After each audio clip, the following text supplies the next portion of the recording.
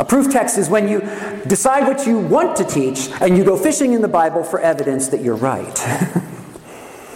That's the wrong way to come at the Scriptures. We want to make sure we're taking things in context so that we really understand what Jesus is saying, because after all, it's his sermon, not mine. And I want to reinforce what he's trying to teach and help explain it better.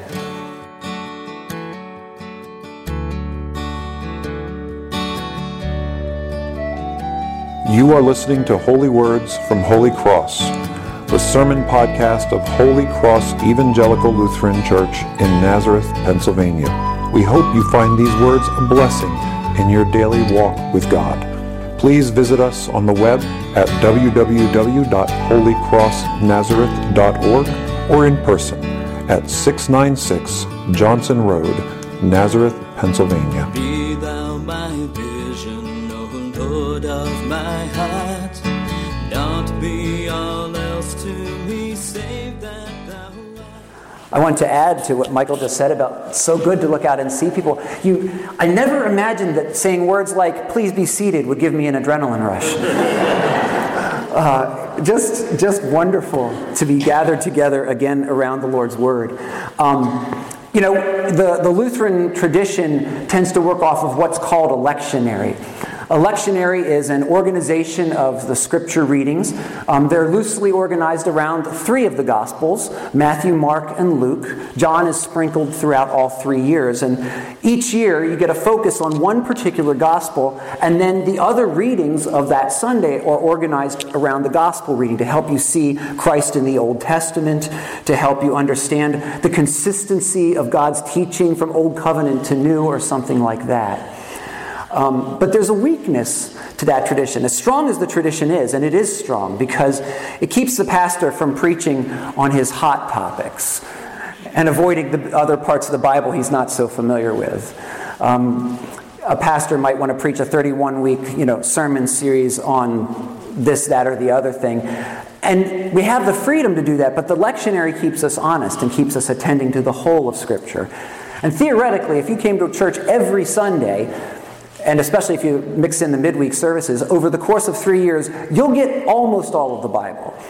You will miss some of the census data from the Old Testament, so I leave that to you to turn to Numbers if you want to read how many head of goats different people had and stuff like that. But the stuff that's still relevant for us, you're gonna get in here. But the weakness of the tradition is that because it breaks the Scripture up into small pieces, we never get anything in context. You may get the whole Sermon on the Mount this is the year of Matthew, and so you might get the whole Sermon on the Mount, but not end to end, not so you can see its development and flow. And this is a sermon.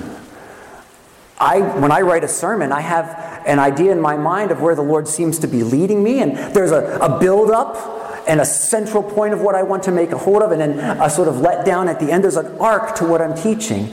And there is also that in Jesus' Sermon on the Mount. But if we're only dealing with it in isolated pieces, we're going to miss what that is.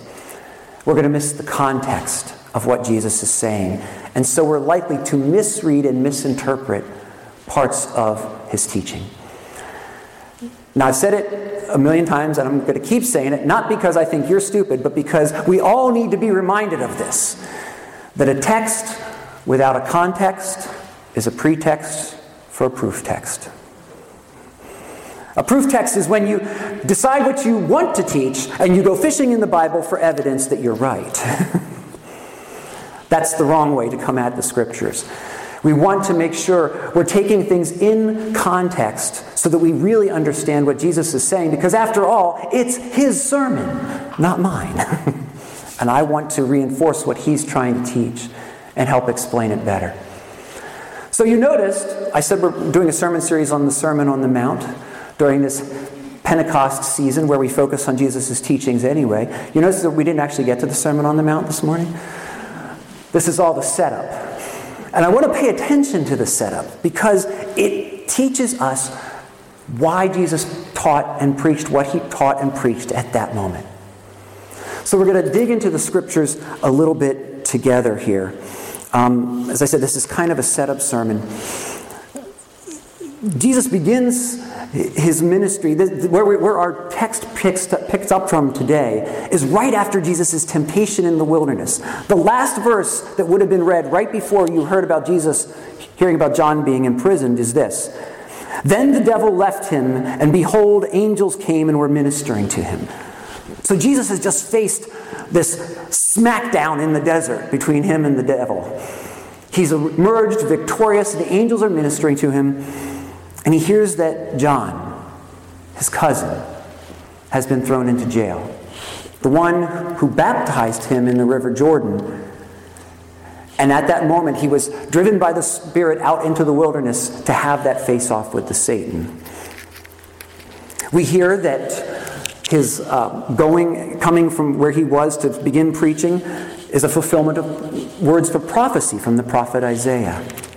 And then Jesus says his first word of his public ministry.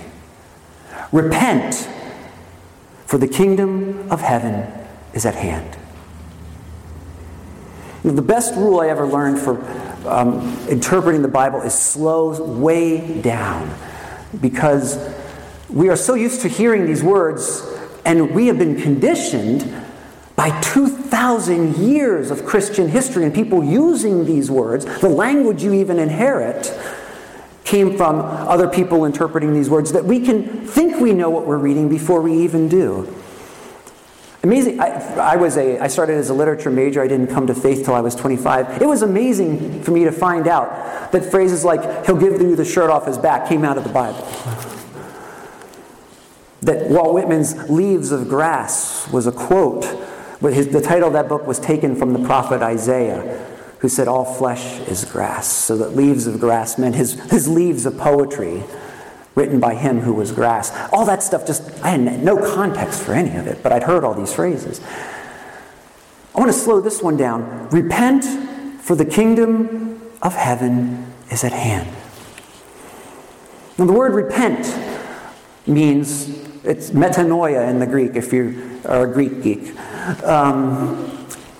I didn't think I'd be able to get that out. I was sure I'd say Greek or geek, but I got it out. If you're a Greek geek, repent means to turn around, to reorient yourself. All of us are fixed and focused on something in our lives. All of us have something we think is a good guiding principle for our lives. And we wrap our daily energies around that thing, whatever it is. Jesus is saying, whatever your orientation, whatever is your true north, your North Star, that your compass for your life is pointing at, and how are you steering your ship? He's saying, turn around from whatever it is, face me. For the kingdom of heaven is at hand. Now that phrase, at hand, is another one that goes by a little too fast, because the early Christians thought Jesus was coming again tomorrow. This is why in the church, the letter to the Philippians, Paul has to reassure them that those who have died in Christ are not in fact lost, because they thought Jesus was coming the next day, maybe the next week, maybe the next month, but very soon. After 2,000 years of waiting, we've gotten used to waiting. And so when we hear somebody say, this is at hand, we think it means it's almost here. It'll be here soon. The 10 o'clock train is at hand. But no. Jesus is saying, when Jesus says it is at hand, it means you can reach out and touch it. It's at your hand. He's talking about himself. The kingdom of heaven is right here in front of you. The one who was foretold that he would be called Emmanuel, God with us, is the one speaking. And those who heard his preaching could reach out and touch him. He's drawing the attention toward himself. And he will keep the attention focused on himself right up through his crucifixion, his death for our salvation, and his resurrection. Christianity is irreducibly about the person of Jesus Christ, which is why some people leave the faith. They'd like to have Jesus' teachings without Jesus himself.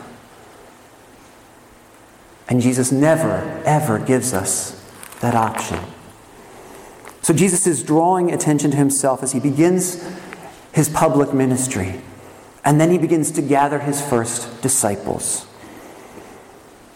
Peter and Andrew, James and John. And he says, "Follow me and I will make you fishers of men." And it says, immediately they left their nets and followed him. Now that word immediately, if you've got a Bible with you, circle it, because that's a word in Greek, euthus, that the gospel writers used to indicate a connection between what just happened a second ago and what's happening now. So whenever you see the word immediately and you're doing your Bible study or your Bible reading at home, know that that's meant to show immediate connection. That immediately is meant to show connection. Jesus calls them, they follow. My in-laws did youth ministry back in the 60s, and they used to have a book floating around their house, and it said, "What are we going to do with all these rotting fish?" Because that's what was left. They had brought in all the fish for the day, and Jesus said, "Follow me," and they did, and all the fish were left to rot. When presented with the kingdom of heaven in the person of Christ himself, they gave up everything else they were doing and followed him, followed his command. Jesus will later tell the story of having a valuable jewel in a field and giving up everything to buy that field. His disciples are already showing us what that looks like. And here's the part that is interesting for me as a guy who used to do a lot of fishing, as you all found out a couple months ago. When he says to them, "I'll make you fishers of men," he doesn't start a class on how to fish. There's no Evangelism 101. There's no, here's how we're going to share the kingdom of heaven with one another. He just says, let's go. And what are we told next? He goes throughout all of Galilee, teaching in the synagogues, proclaiming the gospel of the kingdom, healing every disease and every affliction among the people. And so his fame spread throughout all Syria. And they brought him all those sick, those afflicted with various diseases and pains, those oppressed by demons, epileptics, and paralytics, and he healed them. And great crowds followed him from Galilee and the Decapolis, and from Jerusalem and Judea, and from beyond the Jordan. I used to be in a fishing club. We would gather in the clubhouse on Wednesday nights. And we would break out our fishing boxes and we'd share our favorite lures with one another. And we'd talk about the best spots to go fishing around the area. And then we would all have a cup of coffee and go home. Jesus says, I'm going to make you fishers of men, and he takes them fishing. When I was a kid and my dad wanted to take me fishing for the first time, he took little bits of hot dog and put them on a small hook and taught me to throw them into the water so that the sunnies would grab them. I was addicted instantly because sunfish are not the most discriminating eaters. I think we pulled in 50 the first day. That's instant gratification. That's exactly what Jesus did with these people. And what did he do in addition to preaching and teaching? That's where it starts. It starts with his preaching and teaching. And then he's healing. He's casting out demons. He is doing things that people only reasonably expect by the power of God, because he is God himself in the flesh. And then he leads them up a hillside and he sits down. That's a very, very significant thing that we tend to miss as modern people. My children are geeks because, well, they were raised by me and my wife. And they know it. They own that at this point. My children both had their birthdays this week, and they both got shirts which said it's an otaku thing you wouldn't understand. Otaku is Japanese for geek. And of course, they had to have it in Japanese because they're geeks. So they're okay. They're okay with this. They've decided to own it. And what happens in the ancient, with my kids, is that when we go to Disney World and we ride through Spaceship Earth, every time we get to the part of this ride, which is all about communication throughout the ages, if you've never ridden it, and you go through a place and you're seeing the ancient Greek schools. And what they have is a preacher or a teacher standing there and talking just like I'm talking to you, and his students gathered at his feet. And because my children are geeks, they know that's wrong. In the ancient world, if you came to a teacher, the teacher sat down, and you got to stand for the lecture. In fact, they were called the peripatetic schools. Peripateo is a Greek word which means walking around. So you as the student would walk around while the teacher sat and taught. So Jesus, by sitting down on this hillside, not only is he giving himself a commanding place where they're all looking up at him and everyone can see him at the same time, but he is communicating to them he is about to teach something important and authoritative. All these people who've received already, and we're not given any detail, all the detailed healings and miraculous things come later in the gospel. But all these people who've experienced so much already of God's power at his hand are now gathered around him. And he begins to teach. Now here's where our expectations of what he's about to teach can foil our ability to hear him clearly. I went to a very liberal seminary. Based on a thesis about a thing called Quelle, or Q, which is source material for the three synoptic gospels, they taught that the Sermon on the Mount was basically a loose collection of Jesus' sayings, not really interconnected. And so for years, that's how I read it. Just a series of nice sayings, kind of like Proverbs, so a bunch of one-liners that were strung end to end. That not only doesn't make sense of Jesus' ability to preach and teach, it doesn't make even sense of Matthew's ability as a writer to put a coherent story together. So that's not what's going on here. Other conservative commentators will talk about the fact that because it's happening on a mountain, this is a parallel to what happened in the book of Exodus at Sinai, and Jesus is handing down a new law. That will foil our ability to understand the first part of the sermon. Jesus does have some rules he's going to lay down, or some directives to give, but we're not going to understand the blesseds correctly that we're going to tackle next week unless we understand that this is not just Jesus giving a new law. In fact, even the covenant at Sinai wasn't God just giving a new law. The first words God speaks at Sinai are not, do this. Y'all know your first commandment, right? It's the commandment against idolatry.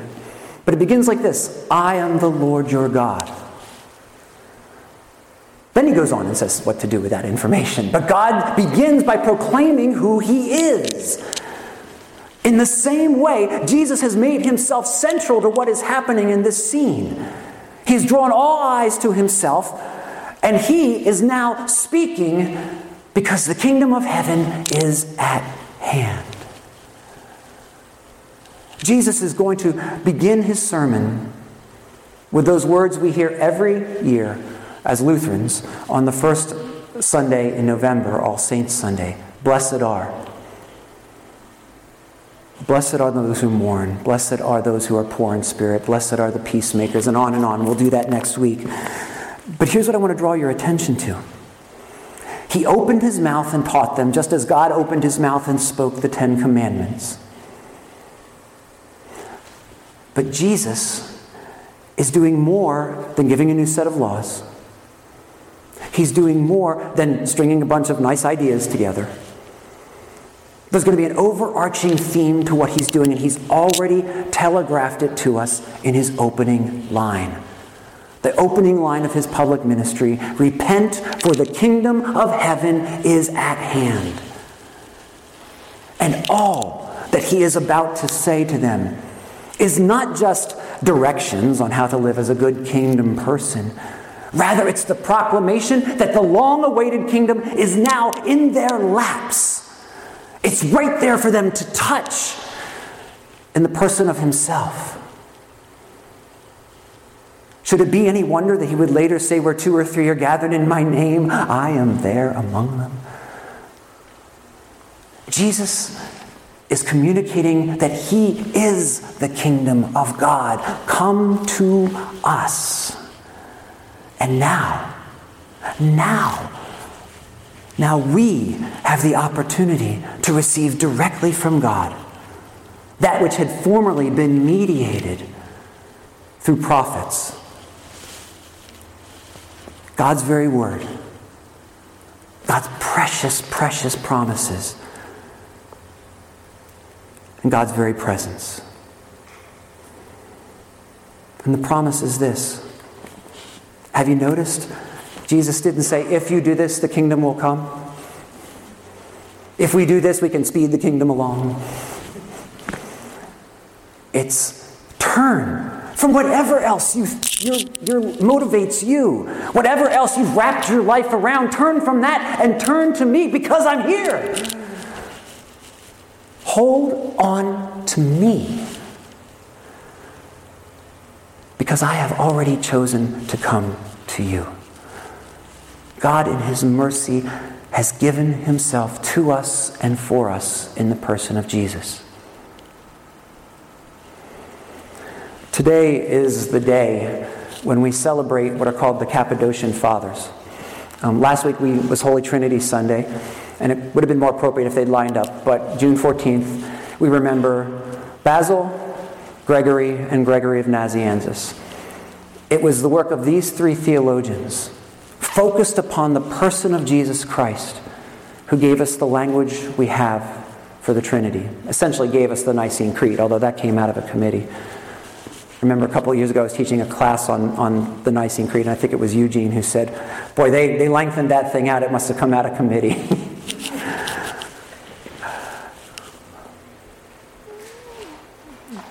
Focusing on Jesus gives us all we need, and that is pure gospel, pure gift of God. Not if you do this, then I'll do that, but rather I have done this. Now you get to do that. And Jesus will begin to reveal in His sermon, which is going to cover the next 2.5 chapters of your Bible, what it looks like to be a citizen of the kingdom of God. That is the privilege we have, who have received from Him the forgiveness of our sins, who have received from Him healing of mind, body, and spirit, who have received from Him all that we could possibly need for this life or the next, just as did those early followers who gathered around Him to hear these words. Let us now attend to what He has to say, focusing always not on our behavior first and foremost, but on His gracious goodness in coming to us. Will you join me for a word of prayer?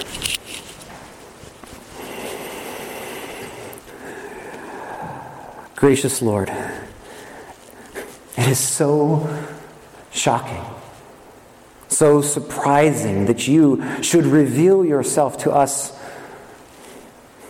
It's just shocking enough that you should do it in thunderclaps and lightning bolts on Mount Sinai, or through the words of humble prophets or powerful prophets, but that you should come in the flesh, that the kingdom of heaven could be grasped and held as we grasp and hold you, as we hope soon to grasp and hold one another when this social distancing is over.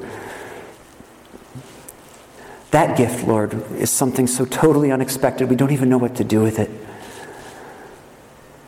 Help us to grasp again the awe which those first hearers must have felt, hearing Jesus' words, watching His miracles, listening to Him preach with great authority, showing to us the face of the Father in His own beatific face. Help us to focus on Him, O Lord, especially in the midst of the troubles that are besetting our world, so that we may know how to act as His kingdom people, that we may bring a touch of His light and love to the difficulties that beset us, that we may hold on to His promises of eternal life, and most especially the promise that it is He Himself who is God and suffers with us when we suffer, and lifts us above suffering in triumph in the end. These things we ask through Him who is our Lord and our Savior and our great preacher of truth, Jesus Christ. Amen. Be thou my vision, O Lord of my heart. Not be all else to me, save that thou art.